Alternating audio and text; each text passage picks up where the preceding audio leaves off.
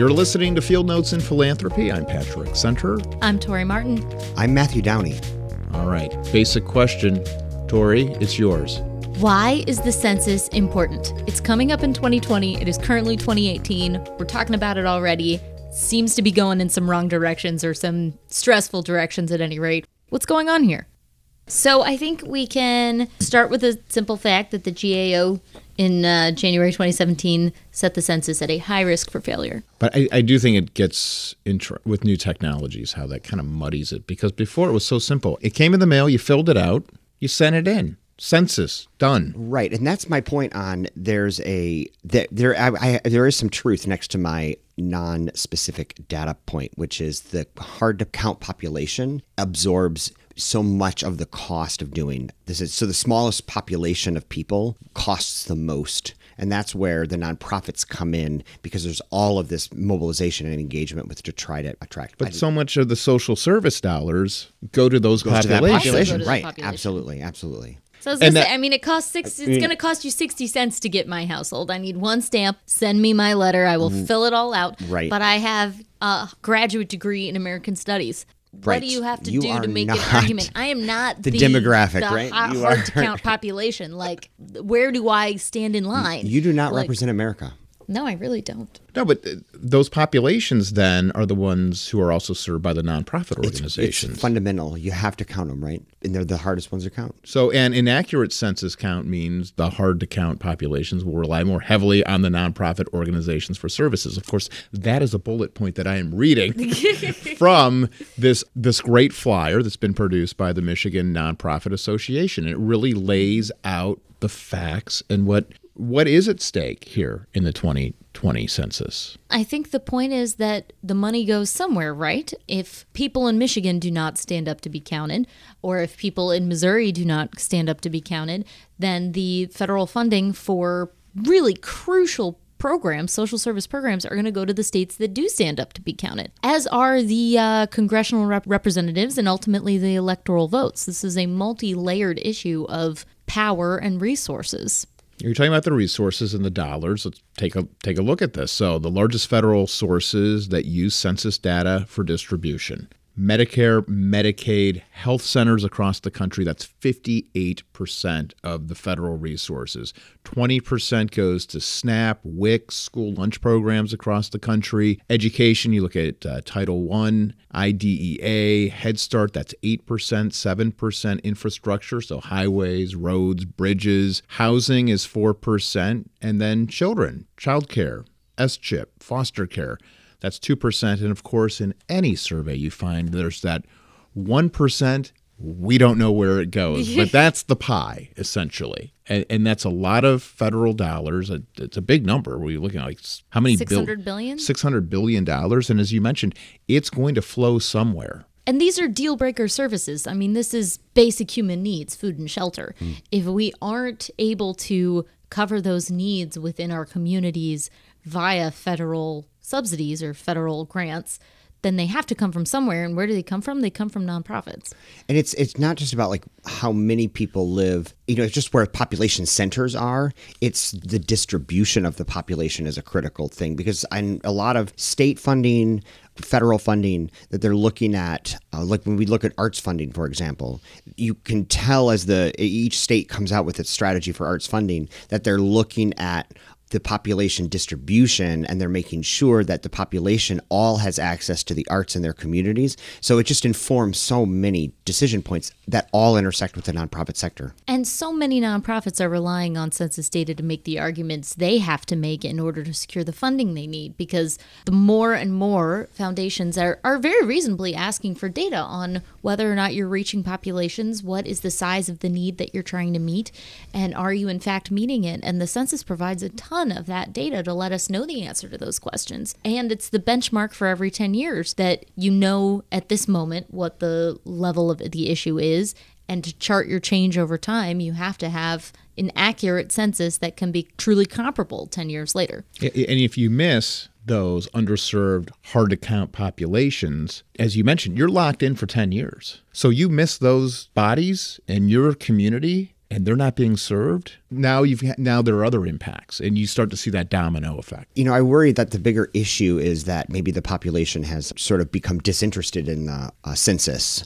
That they don't understand the importance of it, and maybe that's why we're looking at a year where we're going to have a disappointing participation in the census. I was in South Africa working with nonprofit organizations where they're really starting to build a culture of philanthropy and build out a robust nonprofit sector. And in their minds, the first starting point for developing their nonprofit sector was having an actual census taken in this way that's similar to the way we do in the United States. And I guess I had never been in an environment without that kind of data and information. I didn't realize it didn't exist. And that was the first time I ever really connected the two in my mind, of the nonprofits and how they work and what decisions they make, and government funding and the census. It's all connected. Well, we're going to have a great conversation today because the guests we have today, one, worked on the 2010 census and reaching out to those underserved, undercounted populations and figuring out a way to make sure that they are counted, which is now a federal model going into 2020. And then we have another guest who is focused on the upcoming census as well. Let's go. Are you a fan of the show? Do us a favor and hit subscribe or rate us on iTunes. That'll help other folks find us too. Joining us in studio is Kyle Caldwell, Executive Director of the Dorothy A. Johnson Center for Philanthropy at Grand Valley State University. How you doing? I'm great, Patrick. Good to hear you. And all the way from Redwood City, California, Perla Nee is the founder at the Census Outreach Project. How are you today? I'm doing great. Wonderful. We are so glad to have you on. And it's Perla that we're going to toss the first question to. So really, we just want to kind of set the stage here. Why is the census important? Important for both dollars as well as power. So it's responsible for roughly the distribution of $700 billion in federal funding each year. So that money goes to health care, that money goes to food stamps, highways, early childhood education. It also, politically, it is responsible for reapportionment of seats in the U.S. House of Representatives, determines the number of electors in the Electoral College, and it also establishes the boundaries for congressional districts, state legislative districts, school districts, as well as local voting precincts. Which I think is really interesting because I always grew up knowing about the Electoral College side of all of this, that you have to do the census in order to make sure that the right number of representatives are in Congress, sharing the right amount of power amongst the states. But this question of funding is pretty new to me, that not only are we trying to get a good sense of the population in order to kind of have this aggregate knowledge of, all right, X people equals Y number of congressional representatives, but you need to know what the population is actually like in order to know what it needs and how to spread out the resources that the government takes in, right? So that's a whole other side to this. Exactly. So when we pay our federal taxes every month, that money all gets sent to D.C., and it's a 1 in every 10 years that we actually get to determine how much of that money that we paid comes back to our communities. And that's the count in the census. It's like it intersects with almost everything that relates to the nonprofit sector in so many ways. I was even just thinking about arts funding and how arts funding is, in Michigan, for example, has a population component to it, that they want to look at the distribution of the funding across the state so that it makes sense. And I just don't think people think about that with the census in terms of its implications. It determines service delivery needs at the state as well as local level, and it's used by lots of nonprofits for social and economic research. So you can imagine, all the health information, the household income information, a lot of that information is coming from the census. And that's why we're all a bit stressed out, right? I mean, the conversations around the census for 2020 do not seem to be terribly optimistic at this moment.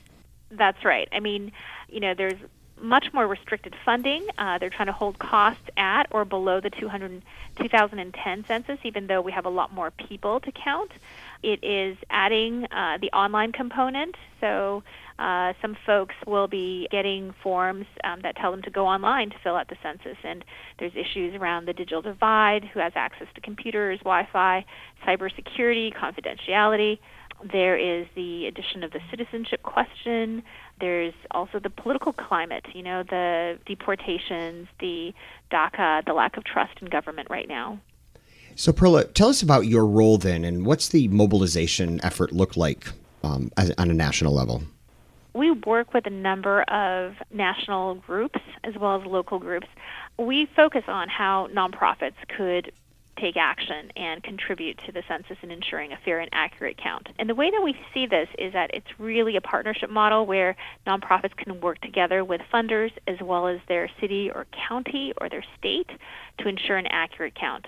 So there is a strong role for grassroots advocacy as well as on the boots activities. So, for instance, right now, many nonprofits are working with their local city or county to conduct LUCA, which is it's kind of like a geography survey where they're ensuring that the address list that the Census Bureau has is complete. So that's called the local update of census addresses. And that's kind of like canvassing. You're going door to door, but you're not knocking on the doors. You're simply visually looking to make sure that that is an address that is captured in the data that we have about a location. Second, after that, we see a huge role that nonprofits could play in terms of helping to recruit competent, trusted enumerators. These are the census takers who knock on your door. If you don't fill out the census, they'll come and enumerate you at your home.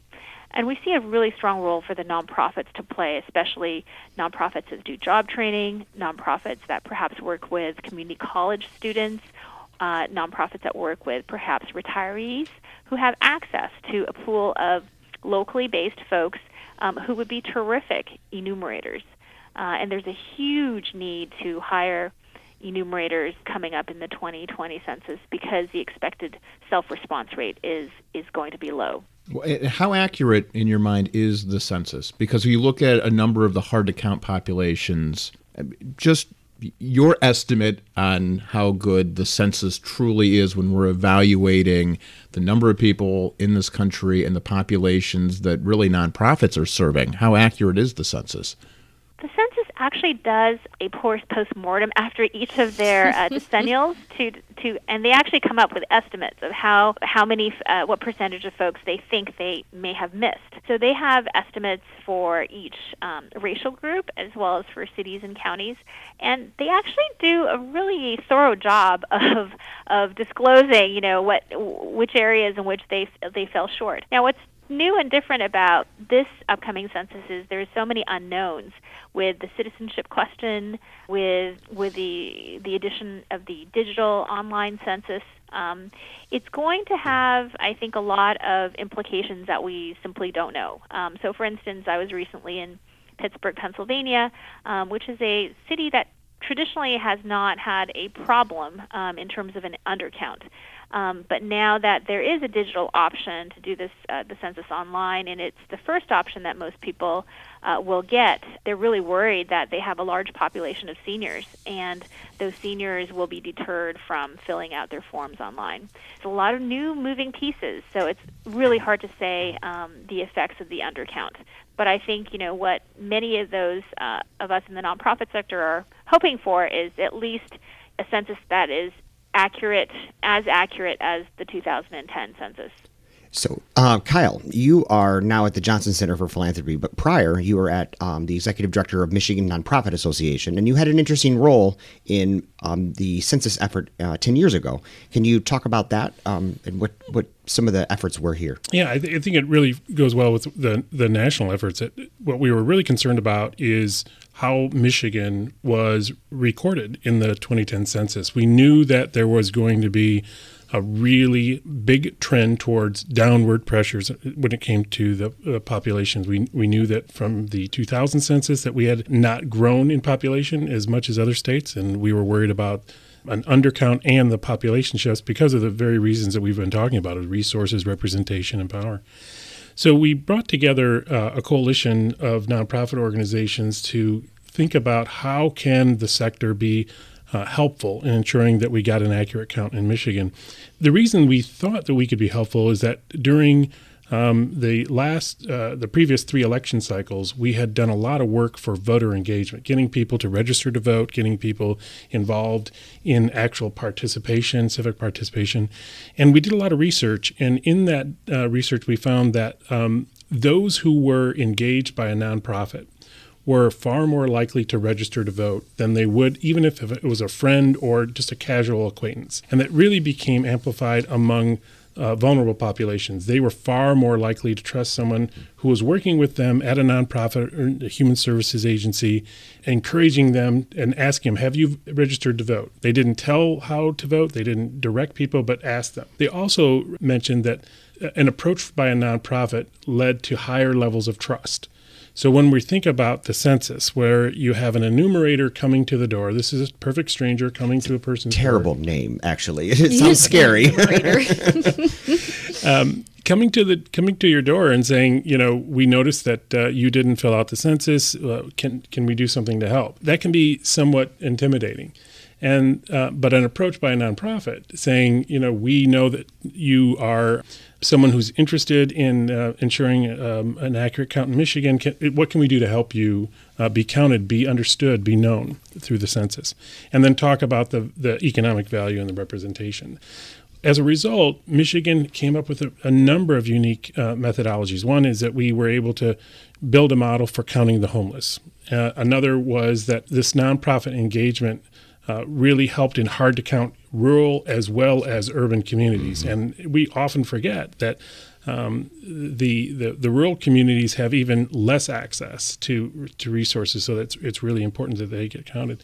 Michigan had the top early and highest rated count city in the early counts with Livonia, Michigan. For a state like Michigan, where we have a pretty diverse population and oftentimes hard to engage different communities, this was a really good result. Yeah, this goes back to the trust conversation that we continuously have on this podcast, that nonprofits are just in a unique position of being able to have access to communities that don't know whether or not they can trust people knocking on their doors. I mean, there was a great article from Chronicle Philanthropy earlier this month that quoted Arturo Vargas, executive director of the Naleo Educational Fund, I hope that pronounced that correctly, who was talking about all of the conversations right now around know your rights for immigrants and for just populations writ large about, you don't have to talk to police officers in certain circumstances. You don't have to let them in your door.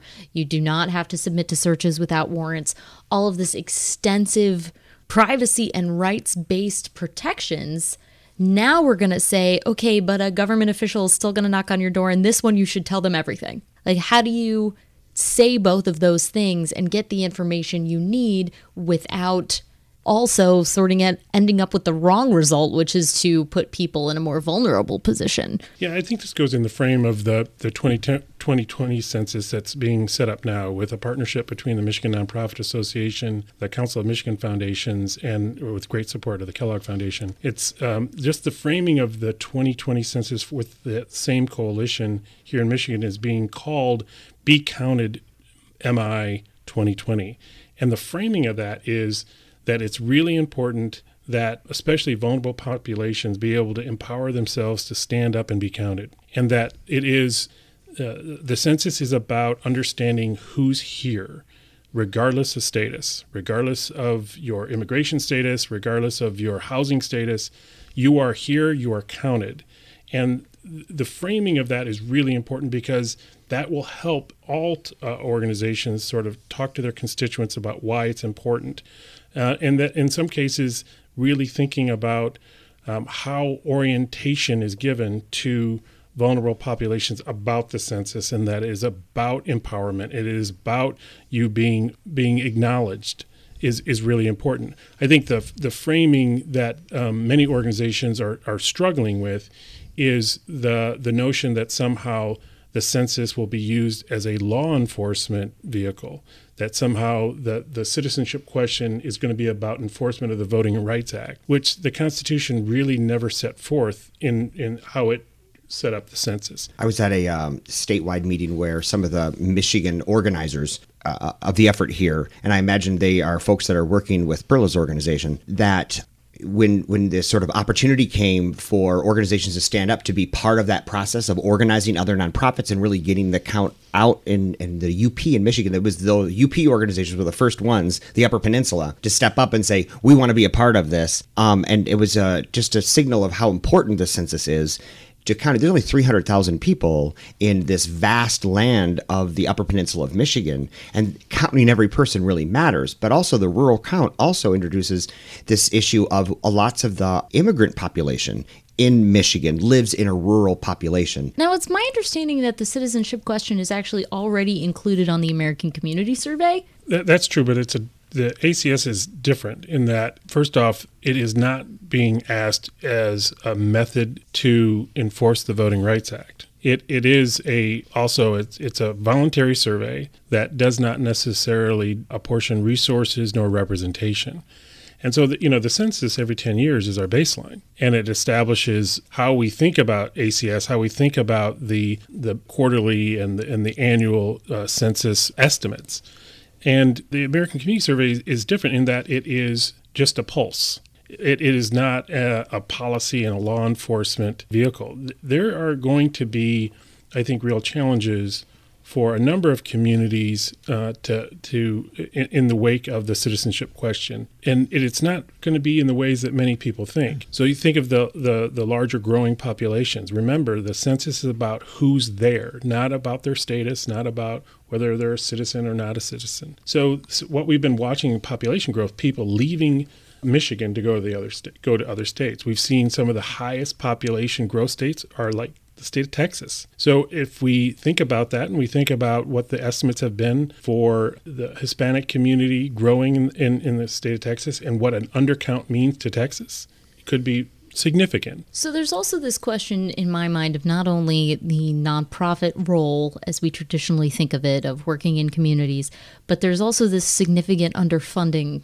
going on with the census, that there are they recently ran sort of a test case in Rhode Island, in Providence County, Rhode Island, of, all right, we'll do a dress rehearsal, we'll run the online survey, we'll see the kinds of responses we get, we'll see what works in terms of marketing and getting people to respond, let's see what doesn't. Several other intended dress rehearsals were canceled for lack of funding. We're already up to over $18 million from foundations have been earmarked, at least for census efforts. So what role are foundations kind of stepping into here in terms of using money to help the census one way or another? I mean, they can't, as far as I understand it, give it to the Census Bureau and say, here, go use $20 million to do something. But there is not only this person-to-person element, but there's very much a money element here, too. Yeah, I think, philanthropy has much more limited resources. So how can they deploy it strategically, especially on something so large as the census and the cost of the census? So in our experience, we've seen philanthropy, provide funding for some of the pilots. Some of the pilots we've done around local address improvement was funded by foundations. We've seen foundations do matching of city or county funding, community foundations doing that, and that's really exciting to see.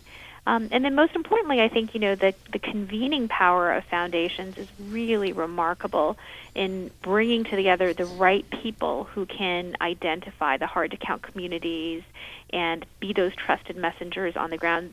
That is a priceless asset that foundations have, to convene the right people around the table. Yeah, I think, speaking just from Michigan, in the 2010 census, we raised roughly about $500,000 to do the nonprofit engagement work that we did across the state. The goal this year is $4 million. And that's because we know that going to a different methodology is going to be expensive. We know that there's going to be a number of hard-to-count communities. And we know that there needs to be a different structure. So what philanthropy is doing is sort of standing in on the engagement side and not necessarily on the methodology side.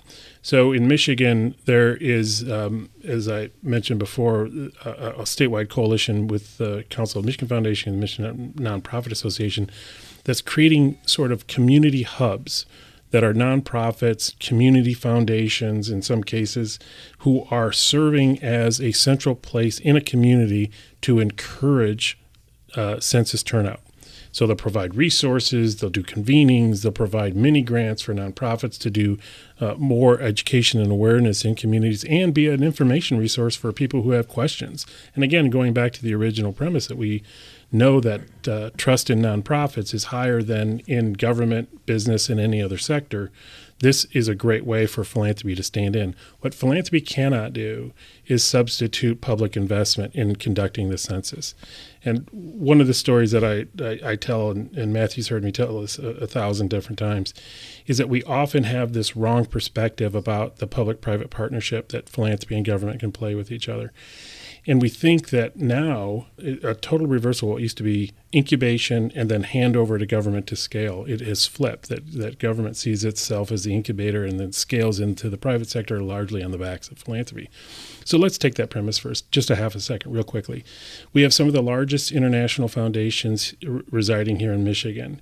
If you were to take their payout along with all the community foundations which serve all 83 counties in the state of Michigan, plus the family foundations, and put it in a pot and gave it over to the state of Michigan, the payout would last 45 days. And they're done. So let's just say payout. That's silly. Why don't you use both sides of your money? Why don't you use the investment, the corpus? Okay, great. Let's give them the Kresge Foundation corpus. Let's give them the Kellogg Foundation corpus. Let's give all the community foundation corpus. We would be done before 6 months into the state fiscal year, and we'd wipe it out. So there's no way that you can have philanthropy scale. And so the important role philanthropy can play is this idea of engagement and education and trust building, but the actual performance of the census has to remain a public function. One of the things I find interesting is that of all the costs that go into the census, isn't it like a 1% or 2% of the population, which might be the hard to count group, gets most of the cost in terms of the effort to do the census? Is that an accurate depiction or description of how the money is spent? Well, at least it's certainly the bulk of the cost goes to the enumerators who have to follow up and visit house to house. So if you're talking about populations such as populations experiencing homelessness who have no address to begin with necessarily, I would imagine that that's the significant burden there, rather than working with a population that, for instance, has internet access in the home and can simply hop online, answer the questions, already has that level of trust in government, knows what the census is, why it's important, says, oh yeah, we'll just take care of this after dinner. I mean, that's got to be per person significantly less. But I mean, overall, the cost of the census is just skyrocketing in the last 40, 50 years. And a lot of that has to do with people are not responding the way that they used to, because I don't know why. I mean, there are a million reasons why people aren't responding in the way that they used to. And perhaps a lot of it is civic education or access and understanding, or that it's just getting harder to do. But the cost for a housing unit, counting one particular housing unit, went from about $16 in 1970 to $92 in 2010. That must be, as an average, somebody's costing $3 and somebody's costing $160. I think part of the challenge is that we are also assuming that ease of participation in the census is also a lower cost proposition, and it's not necessarily so. The technology costs of going to an online system are what's eating up a lot of the census budget. I didn't realize that. And that's why the pilot testing was so important, because getting a system like this to work and work effectively, and you're only going to get one shot at it, right, in 10 years. So a lot of testing, a lot of infrastructure needs to be built up. And this, don't forget, the planning for this all happened during the time when federal government was trying to figure out a technology solution to healthcare access. So we've learned a lot about these complicated systems and what they really take to be more effective and more efficient. And a low-cost solution for people to enter into the system doesn't necessarily mean a low-cost solution to create that system. Are you seeing that technology as a barrier, Perla? I mean, is that something that is becoming even harder to talk about, rather than handing out forms, sending people to a particular online place to do it? I mean, is that making things easier for nonprofits on the ground or harder? So self-response rates through the mail forms has been almost consistently declining since the 1970s, when the self-response rate was around 80% in the 1970s. In the 2015 survey, the self-response rate was around the 50 percentile, 52%. So the mail surveys were not getting a great response anymore either, and that could be due to, like you were saying, declining civic education, declining trust in government. Just maybe people just don't open their mailboxes anymore, and they're just on their computers all the time. So the Census Bureau was trying to figure out a way to cut costs as well as, increase another potential channel for people to respond by. So in the 2020 census, you're going to be able to respond. You're going to get a mailing. The first mailing, you are considered a hard-to-reach group, then you will get a mailing that has the paper form. That's about 20%. 80% of people will get a mailing that instructs them to go online and fill it out online. They'll get another reminder to go online if they don't do that the first time. Then after those two mailings, most people who still fail to respond will get the paper form. And if they don't fill out the paper form and then they don't respond by any other ways, then the enumerators will come and visit with them. There's also going to be an option to respond by phone, and they're going to have a phone line available in multiple languages that people can call and actually do the phone survey. That's relatively new.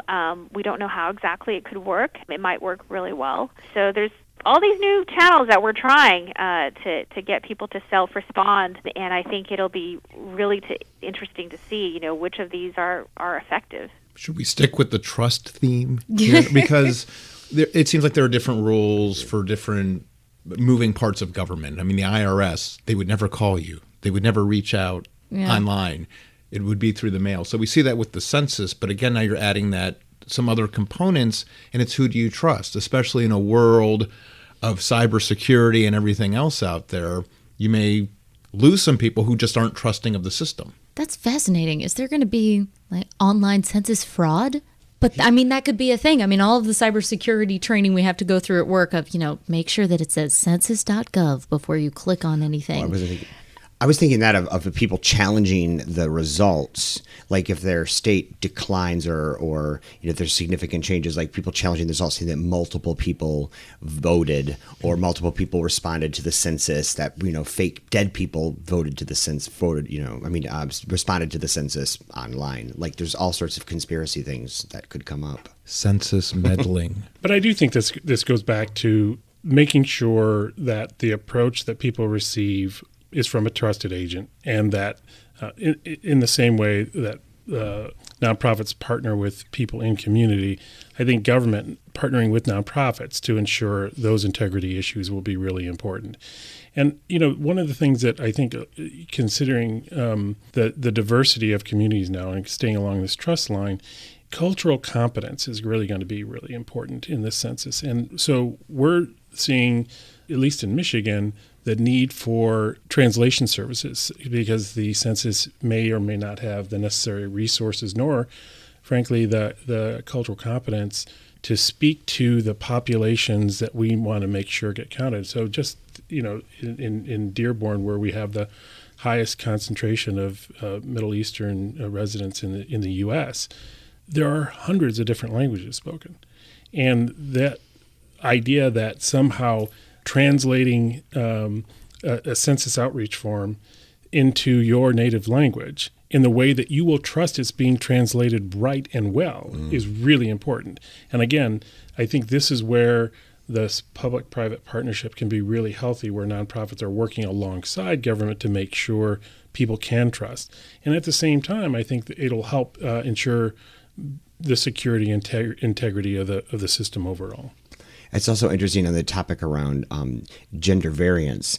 And so there's, has become an important issue, and people are more comfortable talking about it, and decisions are being made around this. And then to not have any of that represented on the census form, the trusted person who's, engaging the enumerator can make or break somebody's willingness to fill it out. And they may say that I'm not represented on this form, I'm not going to fill it out. Let's think about that. Let's think about that in terms of where we are right now. Here we are in the heart of Grand Rapids, Michigan, where we know that there is a booming population of homeless youth. And we also know that in our engagement with that population, that for many, the issue of sexual identity is one of the challenges that they're dealing with that's leading to their homelessness. Mm-hmm.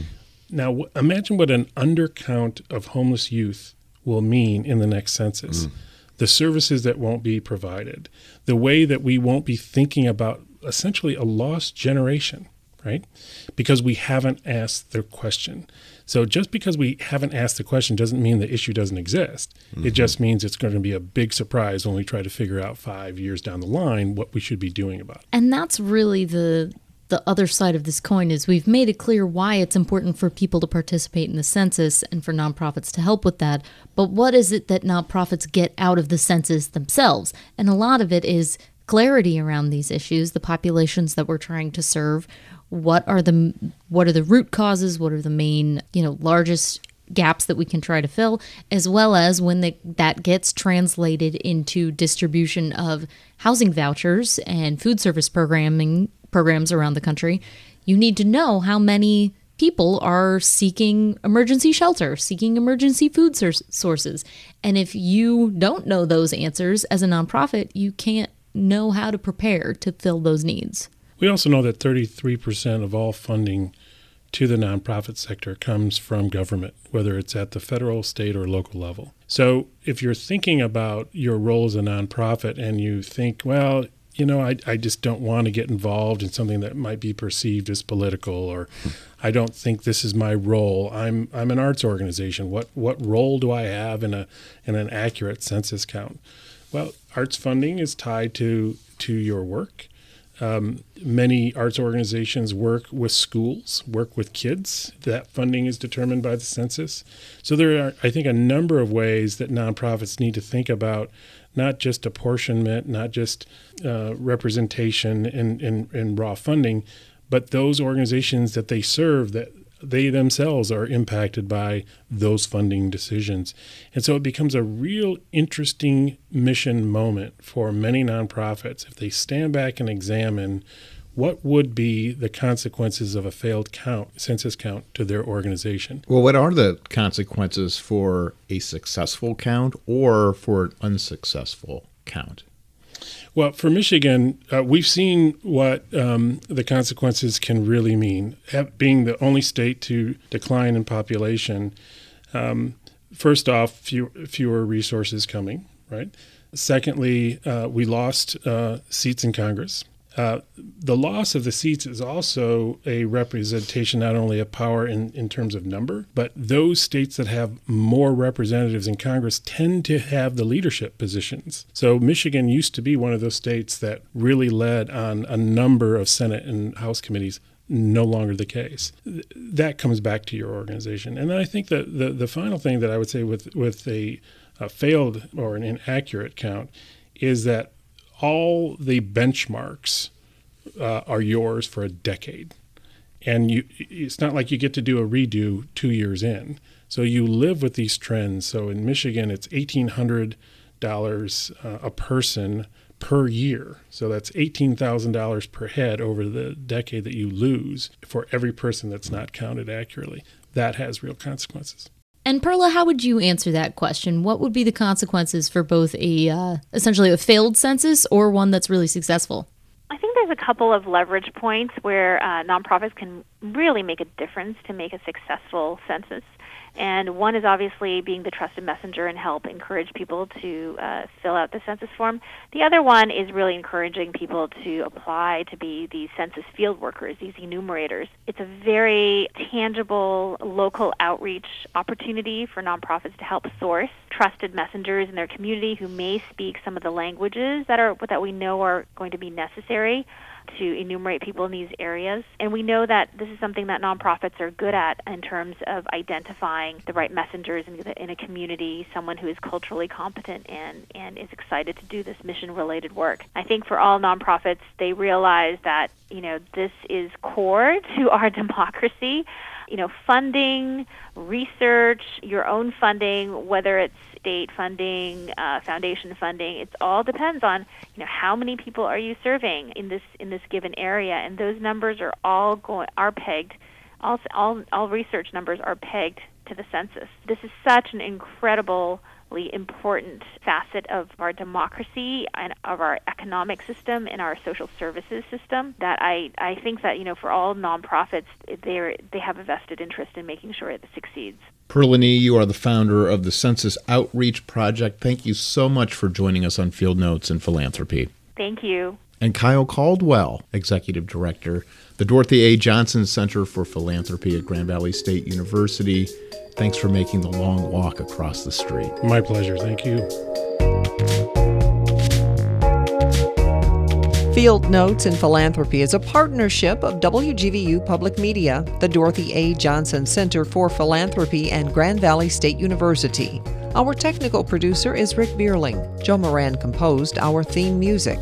The views and opinions expressed on Field Notes in Philanthropy do not necessarily reflect those of WGVU, the Dorothy A. Johnson Center for Philanthropy, or Grand Valley State University.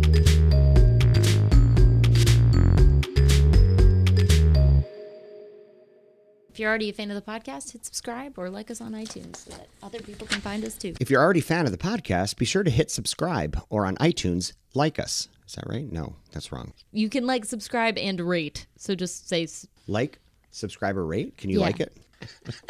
are you a fan of the show? Hit subscribe. All right. Are you a fan of the show? Hit subscribe. Or rate us on Or iTunes. rate us. On iTunes. There you go. If you're a fan, subscribe